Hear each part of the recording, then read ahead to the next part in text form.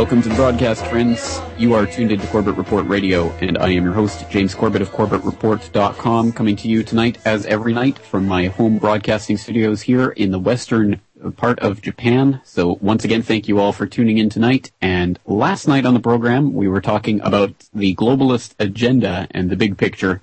And tonight we're going to use our microscope to go and look at some of the finer details of what's unfolding around the world as we speak.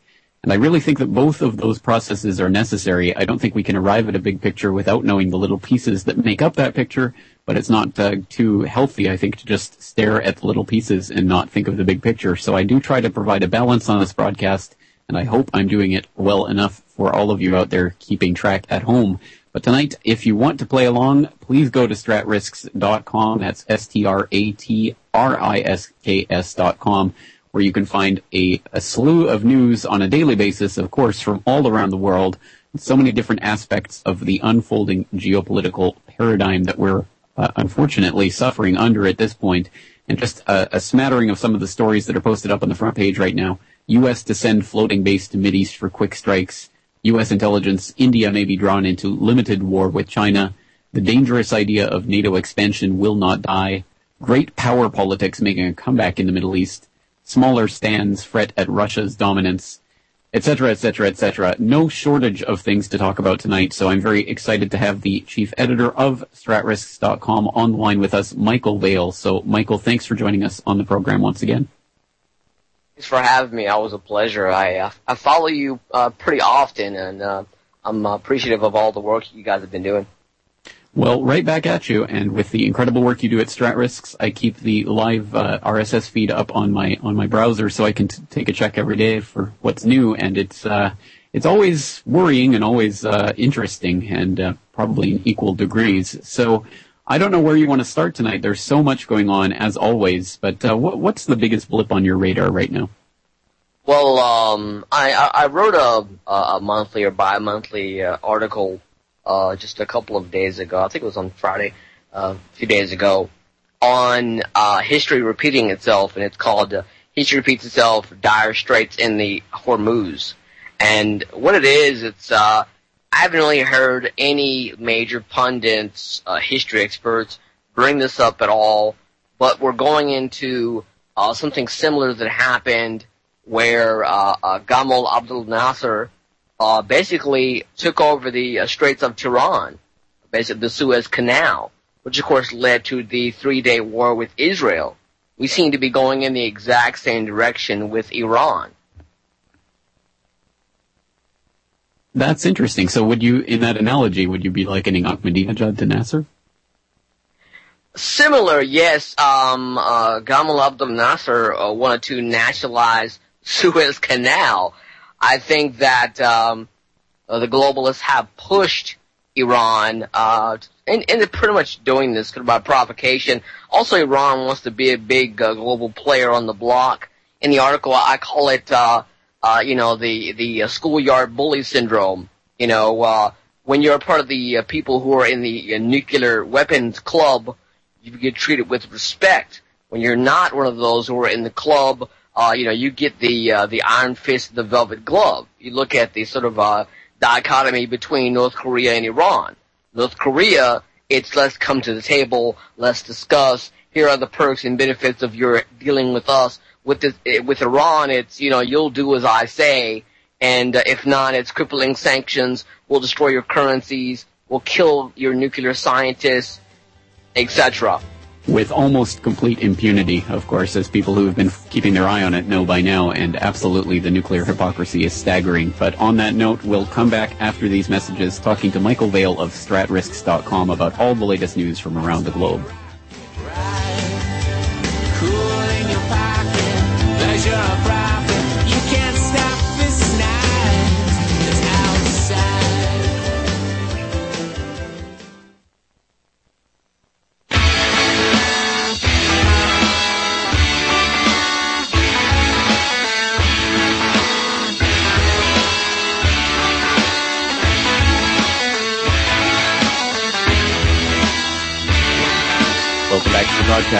Welcome back to the broadcast, friends. This is James Corbett of CorbettReport.com, and tonight we're talking to Michael Vail of StratRisks.com and talking about Well, a lot of the great power politics and the great game that's going on around the globe. And we're talking a little bit about Iran there, talking about the way they've been backed into a corner and the nuclear program being sort of their ace up their sleeve to try to gain a spot at that table of the great powers, so to speak.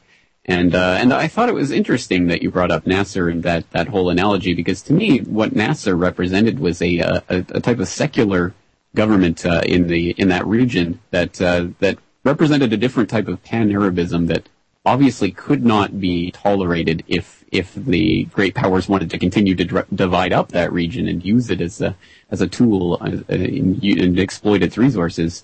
And I think, to my mind, things like Ahmadinejad is the end result of a decades-long attempt to try to incite the most religious elements and the most revolutionary and fervorous movements in that region to try to destabilize it and make it into the type of turmoil that we've seen lately. Oh, precisely. It's almost like putting gasoline on a forest fire. Essentially, you predict a coup against Mohammad Mossadegh, in the 1950s, and which of course leads to the Islamic Revolution, which leads to Ayatollah Khomeini. Essentially, if you understand how the power structure works in Iran, it's a complex weave, but ultimately the supreme leader, has ultimate power. And so they don't want a democracy in the Middle East. I'm not entirely sure, which I do have many Muslim friends, I'm not even entirely sure if Islam is compatible with democracy. That's a subject for another time. But that's not what they want. They talk about Turkey and how Turkey is an example. Turkey isn't even a democracy either. The religious side and the military side rule everything. And what they want to do is essentially isolate and contain their enemies. And that has to do with Russia and China. And so they're making friends and making enemies at will. And sometimes their friends become their enemies, later on down the road. And it's really, whatever is in their benefit. But you talked about the sort of hypocrisy with the nuclear thing, how, we can't let Iran get a bomb. Well, Pakistan has a bomb.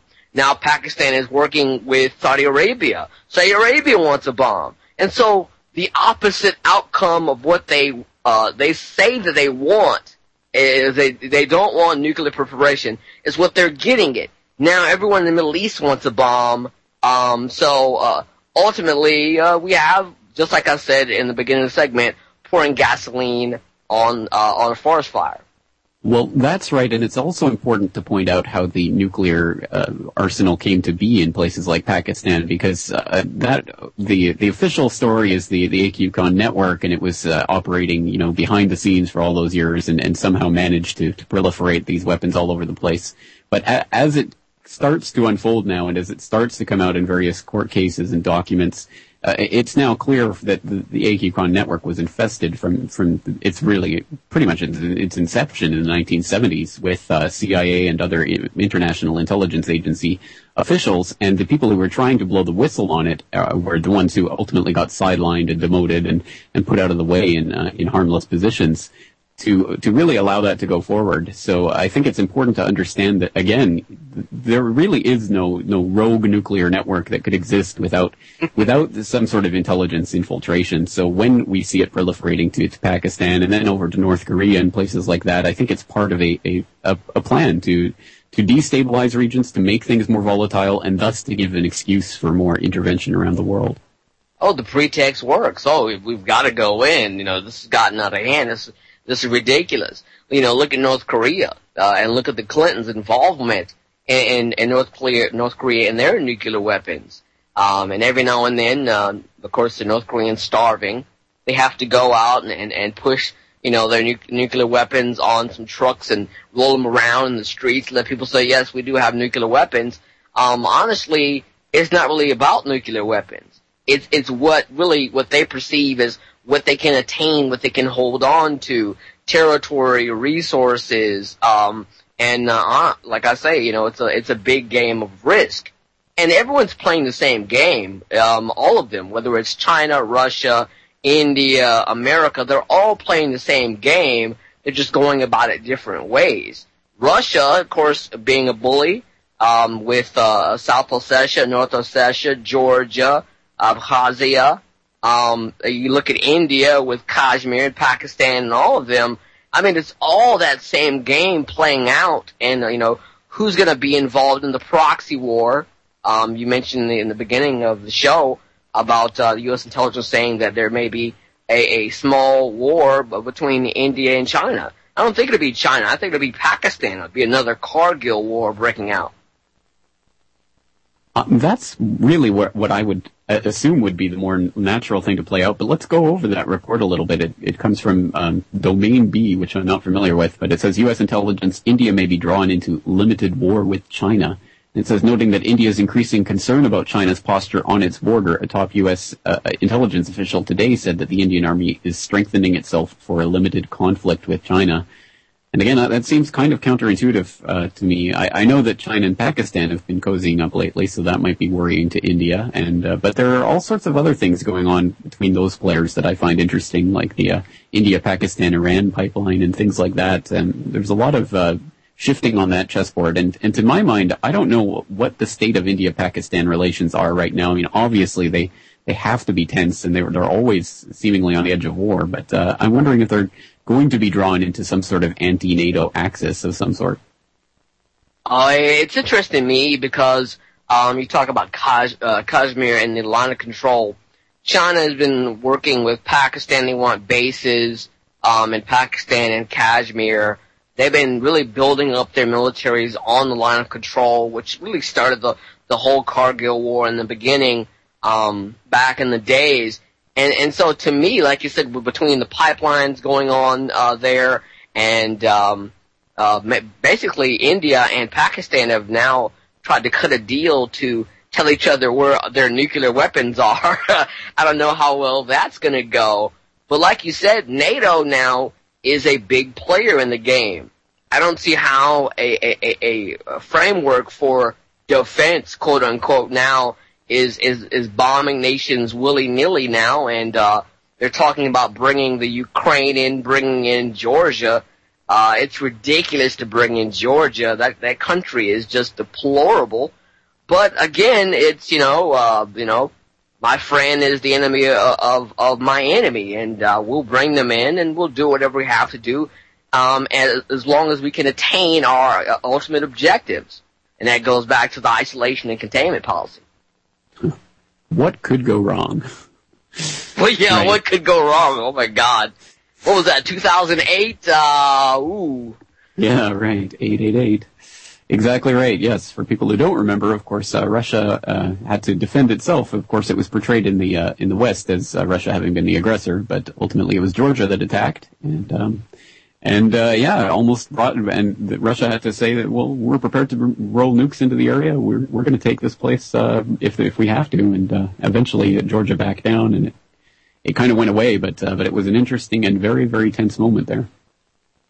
Oh, and you notice that the United States, while they were, giving out information as far as logistics and advising, they made it very clear that they weren't directly involved, and they kind of stuck their tail between their legs and kind of moved away a bit and said, we'll let things, go forward as they may. We're not involved in this. And I mean, you look at Georgia and their dealings with Russia and those phantom nation states, whether it's the Abkhazia, North Ossetia, South Ossetia. South Ossetia about had a color revolution because the Kremlin runs all of the elected officials there, those who will be elected in the future, and the loyal opposition. I mean, honestly, it's like if America ran Canada covertly and put in their officials who they wanted. As soon as you have an official who is not wanted, they nullify the elections and all hell breaks loose. You mean America doesn't run Canada covertly? Well, That's a question I probably couldn't answer. That's too many variables for me to try to figure out. Well, I suppose so. But the lines are blurring anyway. We can put it that way.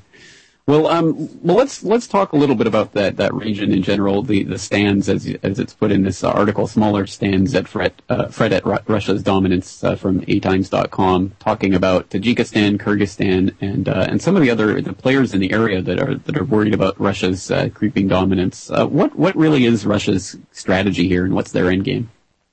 Well, if you talk about Putin, Putin, of course, wants his Eurasian nation, Eurasian Union. And it's kind of, to me, it's kind of like where you take bits and pieces of the EU, trade agreements, you bring in the CSTO, military agreements, a political union, supernation system, but still has a sort of tight infrastructure and control of a Soviet Union. And that's their goal. They're even going back to some of those old Soviet Union songs. Putin wants the full shebang. And so a lot of those nations, which were, former Soviet bloc nations, are very worried, especially the Ukraine, especially Belarus and some of these other nations. But a lot of these nations are autocratic nations. I mean, you look at Turkmenistan and you look at Uzbekistan. Absolutely, they are definitely autocratic in that region to quite a great degree. So, at any rate, we'll come back. We'll continue going across the globe with various different articles on StratRisks.com. So don't touch that dial. We'll be right back after these messages.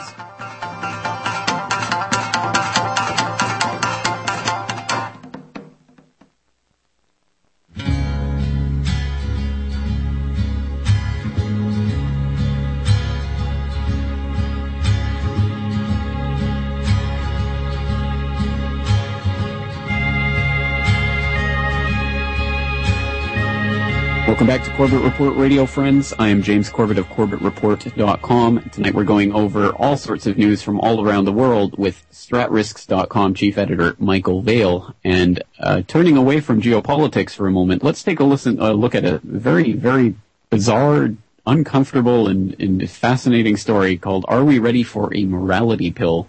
which is sources from the New York Times. It's by Peter Singer. And it's, well, I don't even know how to begin describing this. Michael, why don't you give us your take on what this morality pill is all about?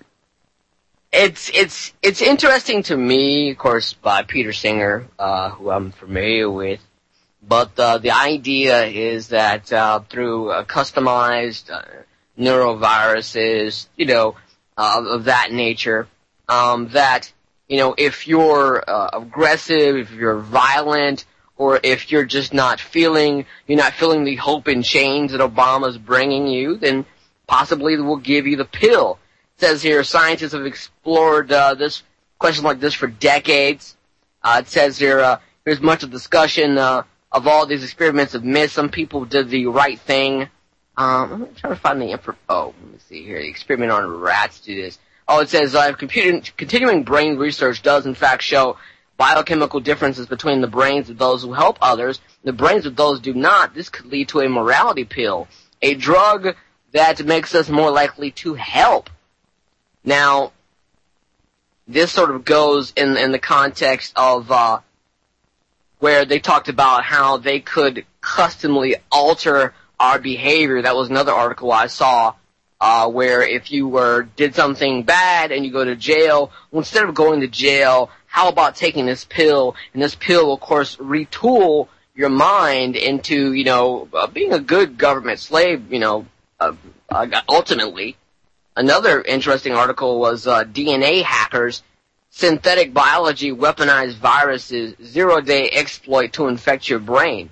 Now, that sounds like a hell of a lot in a title, but this is what's really coming to the forefront now that we're doing all these neural testing, whether fMRIs, EEGs now, the ability now to see what you're thinking, to hear what you're hearing through neural signals from the brain.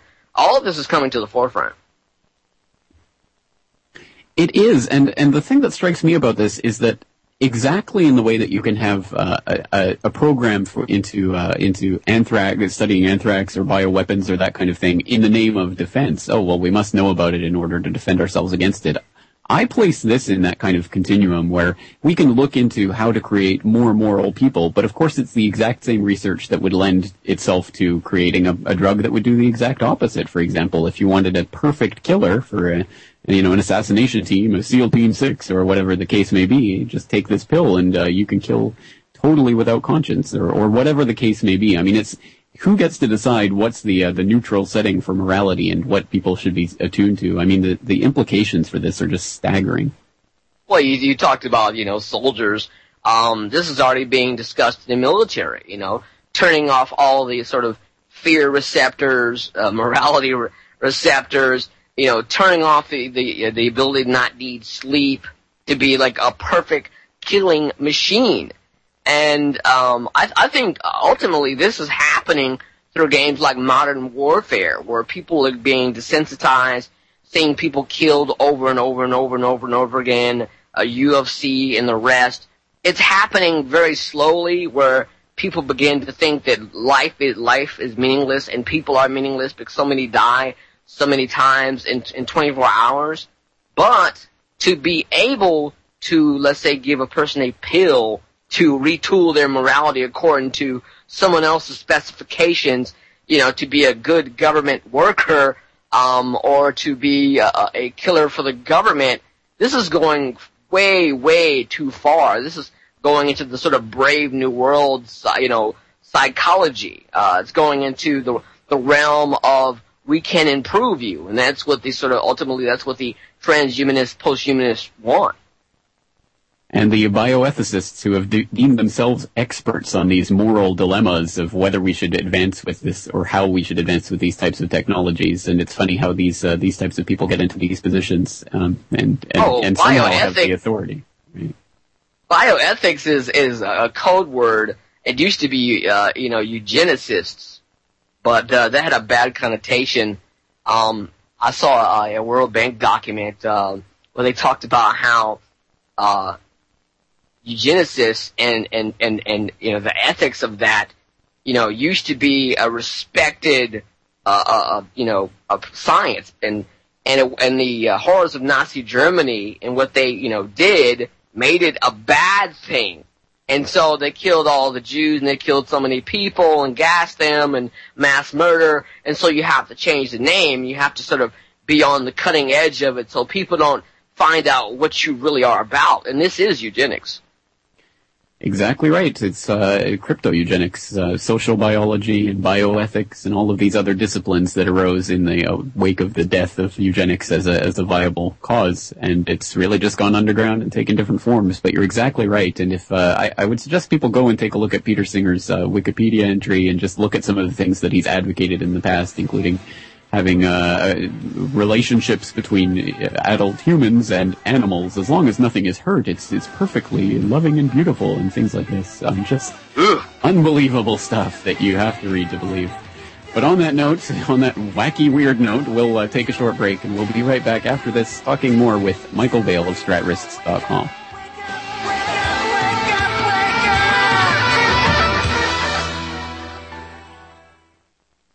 You're listening to the Republic Broadcasting Network, because you can handle the truth.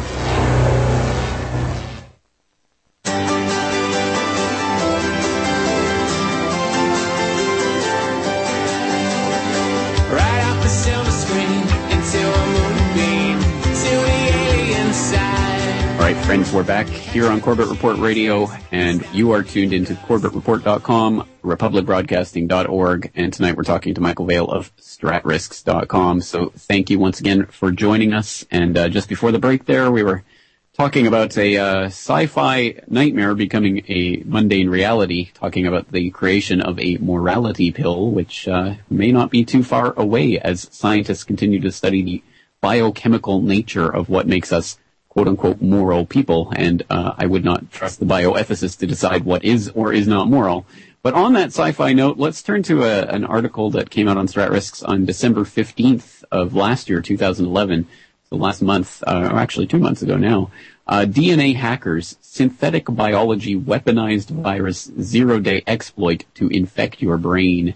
This comes from Computer World. Michael, maybe you can give us the rundown on this. Yeah, to me, I think this is the real forefront for the military, for a lot of things going on. I mean, the first thing that really happened major was people's pacemakers would get hacked, and the sort of the biology creating a synthetic, a life force, and all of that. That's where really all this began. But now, with the ability to understand how the DNA works and what they used to call junk DNA and how important that is, that's kind of like the kernel for your operating system. Now they're going to be moving forward with this and creating almost like customized viruses to interact with your DNA and to interact basically with your operating system and with your kernel. Let me read a little bit of this. This is very important. It says, just as you can personalize your computer and computer devices, advances in synthetic biology, allowing DNA hackers to personalize biology so that we will be able to use a DNA printer that will allow us to print our own treatments, print our own organs, etc., etc. Think of it as a patch that you need to close a vulnerability on a system.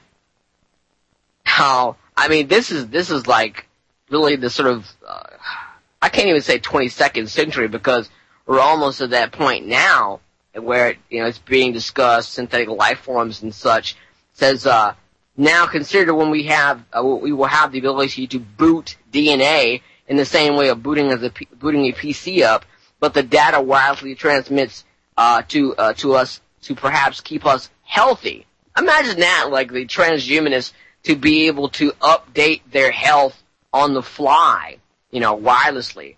Because of course our brains are electromagnetic, and they do monitor our electromagnetic signals.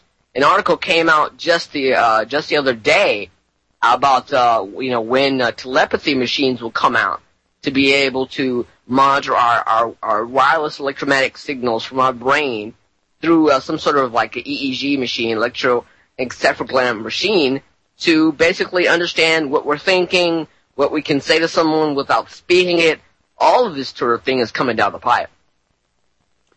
And to me, the most disturbing thing about this is that these advances in technology, like so many others, enable the destabilization of the world in greater and greater ways that then call for, in sort of a dialectic process, that more and more infiltration into our lives to keep us safe from whatever threat it might be. So I mean, just as in the 19th century, the idea of a truly global war would have been pretty much unthinkable.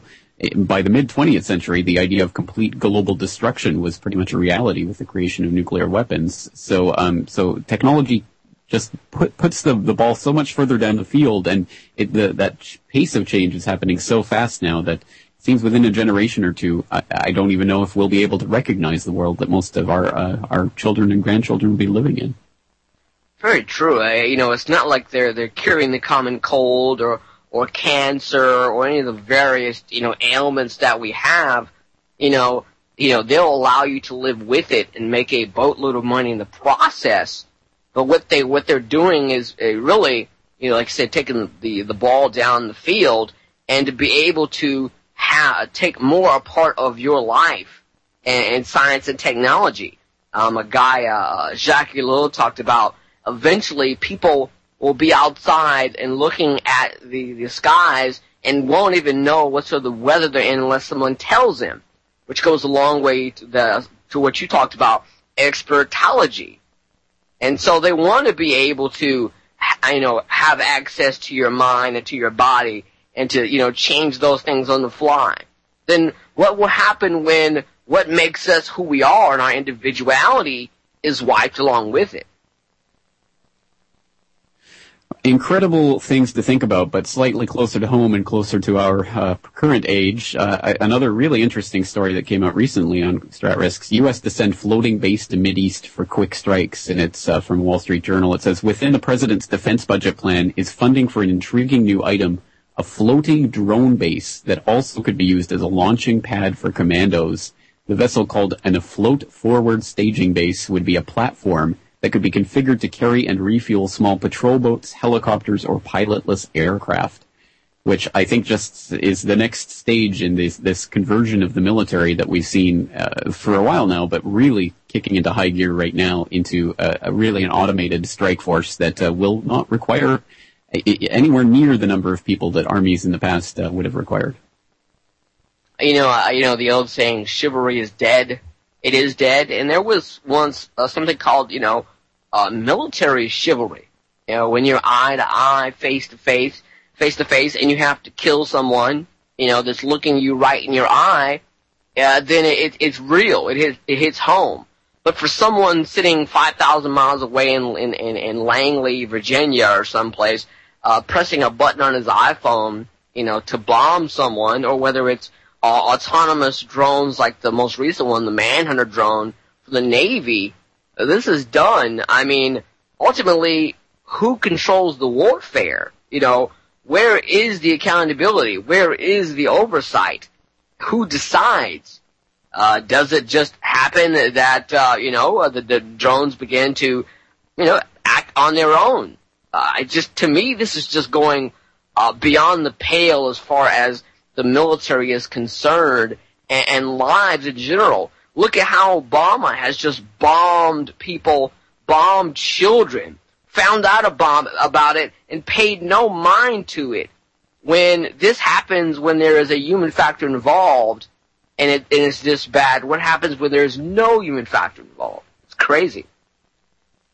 That's exactly right. I mean, this is an actual, true, real dilemma that is actually, this isn't science fiction fantasy, this is now happening. And a really interesting article came out a few days ago on IEEE.org, who is accountable when drones kill, which sounds like it's not a particularly troubling subject, but when you start thinking about these autonomous attack robots and drones and things, it's absolutely, it's just a completely different realm of conflict, and I really do think that any global player or anyone that wants to be a global player at this stage is going to have to either develop this type of technology quickly or will be eradicated swiftly should war actually break out.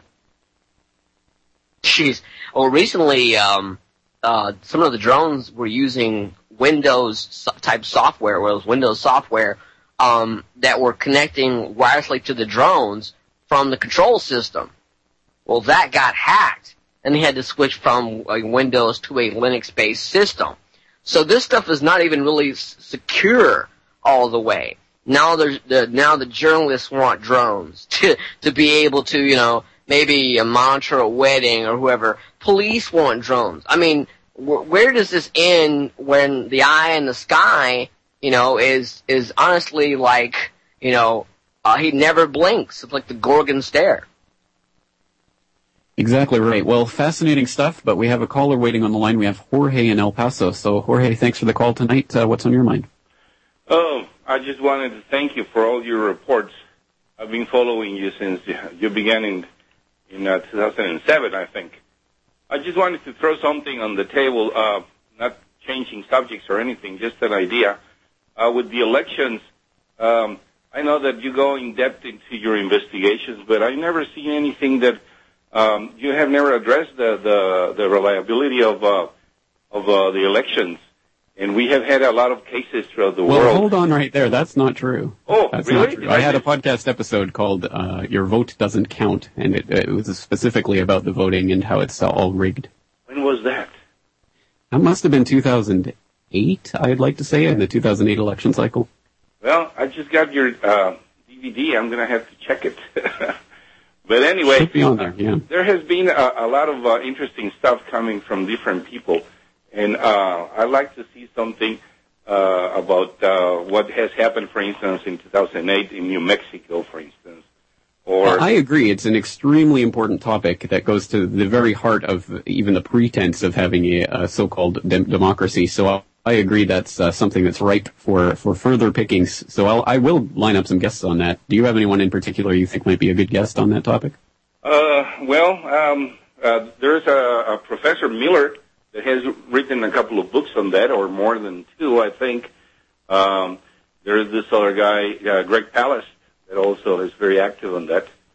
That's right. I think I have tried to get in touch with Greg Pallas before, but he never got back to me. So, but I will look into Millard, and there's some black box voting and other sites that I know have been doing a lot of great work on this. So I will try to get someone on to talk about that, because you're right. It's an important.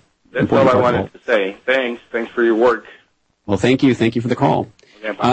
I agree completely. An extremely important part of all of these election cycles is the electronic voting. Just a ridiculous concept. Michael, do you have any take on this story? Well, like I said, electronic voting is completely reprehensible. Honestly, on some of the old prototypes of electronic voting, there was wireless access to these machines. Of course, the security on these machines can be broken easily. I mean, there's various videos, like I said, with black box voting. To me, I don't even think they're being entirely genuine or even honest with the American people and people at large when they say, yes, we have electronic voting. It's not like, when there's fraud involved and where you punch down a name for whoever the heck you want, whatever snake you want, and then it goes to be counted by human people, and of course there could be fraud in that as well. But it's it's almost built for fraud when you have electronic machines doing the tallying. And it's been exposed over and over again, and I'm gonna say the same thing like you said. It's like, your vote does not count. To me, it's like voting for poisonous snakes and hoping to get the snake that is the least poisonous, is honestly a waste of time. Couldn't agree more. Electronic votes aren't worth the paper they're not printed on. So moving along, anything else on the radar from around the world that you want to get off your chest tonight? Really what I really do want to say is that I think that we have to be objective in all of this. We can look at whatever we want to look at, in whatever aspects of the New World Order, globalism, science, technology, but you have to be objective, and you have to be able to, put all this data together and really make sense of it. I think a lot of people fall into the trap of, ham or eggs or bacon and eggs and picking a side. I'm not supporting Iran. I'm not supporting the United States. I'm not supporting Syria. I'm looking at the information, providing information, and honestly, a morality check on any of these nations is ridiculous because neither one of them are moral, and we really need to be above the fray on this. Well, that's pretty much my take on it. I think it's important to understand what's happening in our world and the types of things that are going on at the macrocosmic level, but I think really the change and the ability to change the course of what's happening could only really start at the microcosmic level and in communities of people who have come together to take themselves out of this system and to stop participating in the perpetuation of these endless wars for conquest and plunder. Yeah, and I think to a large degree, the sort of cartelization and fractionalization of the masses, splitting them into Democrat, Republican, libertarian, conservative, progressive, goes to show and keep people away from being united in maybe one point, one focus, one idea, one goal. If we can get a mass of people to agree on one thing and move in a direction to fix it, something logical, something that makes common sense, then we should do it. But the sort of fractionalization of the masses is what keeps it from happening. All right. Well, approaching this from the backwards to the forwards, perhaps for people who haven't followed our conversation, we talked to you last year on the program, but for people who hadn't heard that one and who haven't seen StratRisks before, perhaps let's just talk a little bit about StratRisks and what you're really doing with this site and where people can help you to take this site. What can people do to help spread the word about this type of information? Well, originally it started. Really, I've been doing this for before I could even get out of high school and run away from it. But I really didn't have a website back then and all of that, just doing independent research. StratRisks really started because of risk management. And really, what happens in the microcosm affects the macrocosm, and what happens in some country in the corner of the world affects us as well, especially in this globalized economy and this globalized system. And so StratRisks is an effort to sort of, put the sort of microscope out there and see what's going on and see how it affects you and see how people just like you are being screwed over. Really, honestly, as long as you're going and viewing the website, reading the articles, and telling your friends about them, and that's more than I can ask for. And I'm happy to put my efforts toward it as much as I can, and go as far as possible. Well, just taking a look at the list of people that you've interviewed in your own time as a radio host in your own right. I mean, you've talked to people like Alvin Toffler and John Perkins and James Bamford and Peter Singer, a different Peter Singer than the one we were referring to earlier, but lots of extremely interesting people. What was the most interesting interview you've conducted so far? I would say the Thomas P.M. Barnett's always interesting to talk to. Joseph Nye, who of course is one of the top of the food chain of the Trilateral Commission. Interesting, because when you look at some of these people, and they may have big names and lots of fancy numbers and digits behind them, they may seem special. They're just people, and honestly, they may have knowledge in certain areas. But really soak up as much of it as you can is what I've been doing and working my way up the food chain. I've been trying as of late to get Zbigniew Brzezinski on the show and just go forward with it and see how far we can get and what information that we can put together and do the best we can. Well, that's what it's about. It's about collating the information and trying to get as much info as we can and sussing out what we do get once we get it, because obviously there's propaganda coming out through these mouthpieces as well, but still it's important to digest and analyze that. At any rate, we'll take our final break and we'll be back with the final moments of Corbett Report Radio right after this.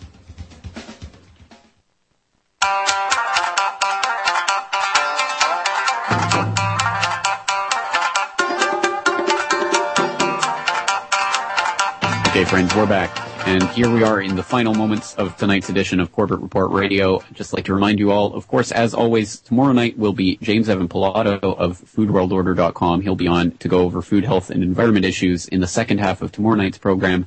And of course, the first half will be a news blitz and open phones, so absolutely anything you want to call in about tomorrow night will be fine. So I'm looking forward to that. But here in the final few minutes with Michael Vail, the chief editor of StratRisks.com. Michael, I understand you're also associated with BlacklistedNews.com, an excellent news source that I myself check on a regular basis and often cite on the show. So perhaps you can tell us a little bit about that. Yeah, Blacklisted News started about 2006. And, just the curiosity of what's going on, what's being discussed, whether it's globalist or trade deals, and Doug Owen and I, are just hard at it. Doug is like an addict, a purveyor, an addict of information, and it's all there, and thousands upon thousands of people go to visit it every day. And between all those people, between the public relation media pukes out there and the military and spooks, it is really an information warehouse. You can find everything that you're looking for right then and there. There's probably posted about anywhere between 20 articles a day. Been going on now for about 4, 5, 6 years now. So it's just crazy the amount of information that is stored therein. And sometimes I go back and we post anything and everything we think is interesting. And it's amazing, something you set up and you let it run, and it's almost in itself autonomous. It's become like a machine. Ooh, it's kind of like an unmanned aerial vehicle or something along those lines. No, it is distributing information instead of bombs. It is a great resource, though. I mean, it's got so much information on so many different things. So even just glancing at the headlines right now, you have MF Global missing money mostly found, or European Fiscal Pact, international financial dictatorship. Then you also have science news like mind-reading device could become reality, FDA's new claim, your body is a drug and we have the authority to regulate it. I mean, it's a wide swath of information going on there, so I think it really is a valuable resource in a lot of ways. Yeah, and it stands on its own. It's wonderful, Something, a bunch of guys started that has gotten really, really popular, and people the likes of the Sean Hannity and the Mockingbird media types of the world, our Alexa rankings are better than theirs. Excellent. Well, it is good to hear that, and it is good, and we know that on so many different levels. But it's always good to remind ourselves that we really are winning this PR battle against the big corporate and foundation-funded mouthpieces that are really just paid and designed and set up to really control your mind and control the flow of information. So, just in the final few moments here, for people who are interested in some of your interviews that you've done in the past with Thomas Barnett and others, how can they find those? It's on VantagePointRadio.com, VantagePointRadio.com. I'll put up most of my interviews there, and that's when I was working with Oracle Broadcasting. And right now, I've been focused on StratRisks, but I do have Thomas P.M. Barnett, big military strategist, coming on next Tuesday here. So it'll probably be up by late Tuesday, early Wednesday, and trying to work my way up the food chain of those who are intelligent and also the global elite. Yes, exactly. Well, I'm looking forward to that and all of the work that continues to come out on a daily basis at StratRisks.com, an excellent source of news. So once again, Michael Vail, thank you for joining us on the program, and thank you to all of you out there for listening.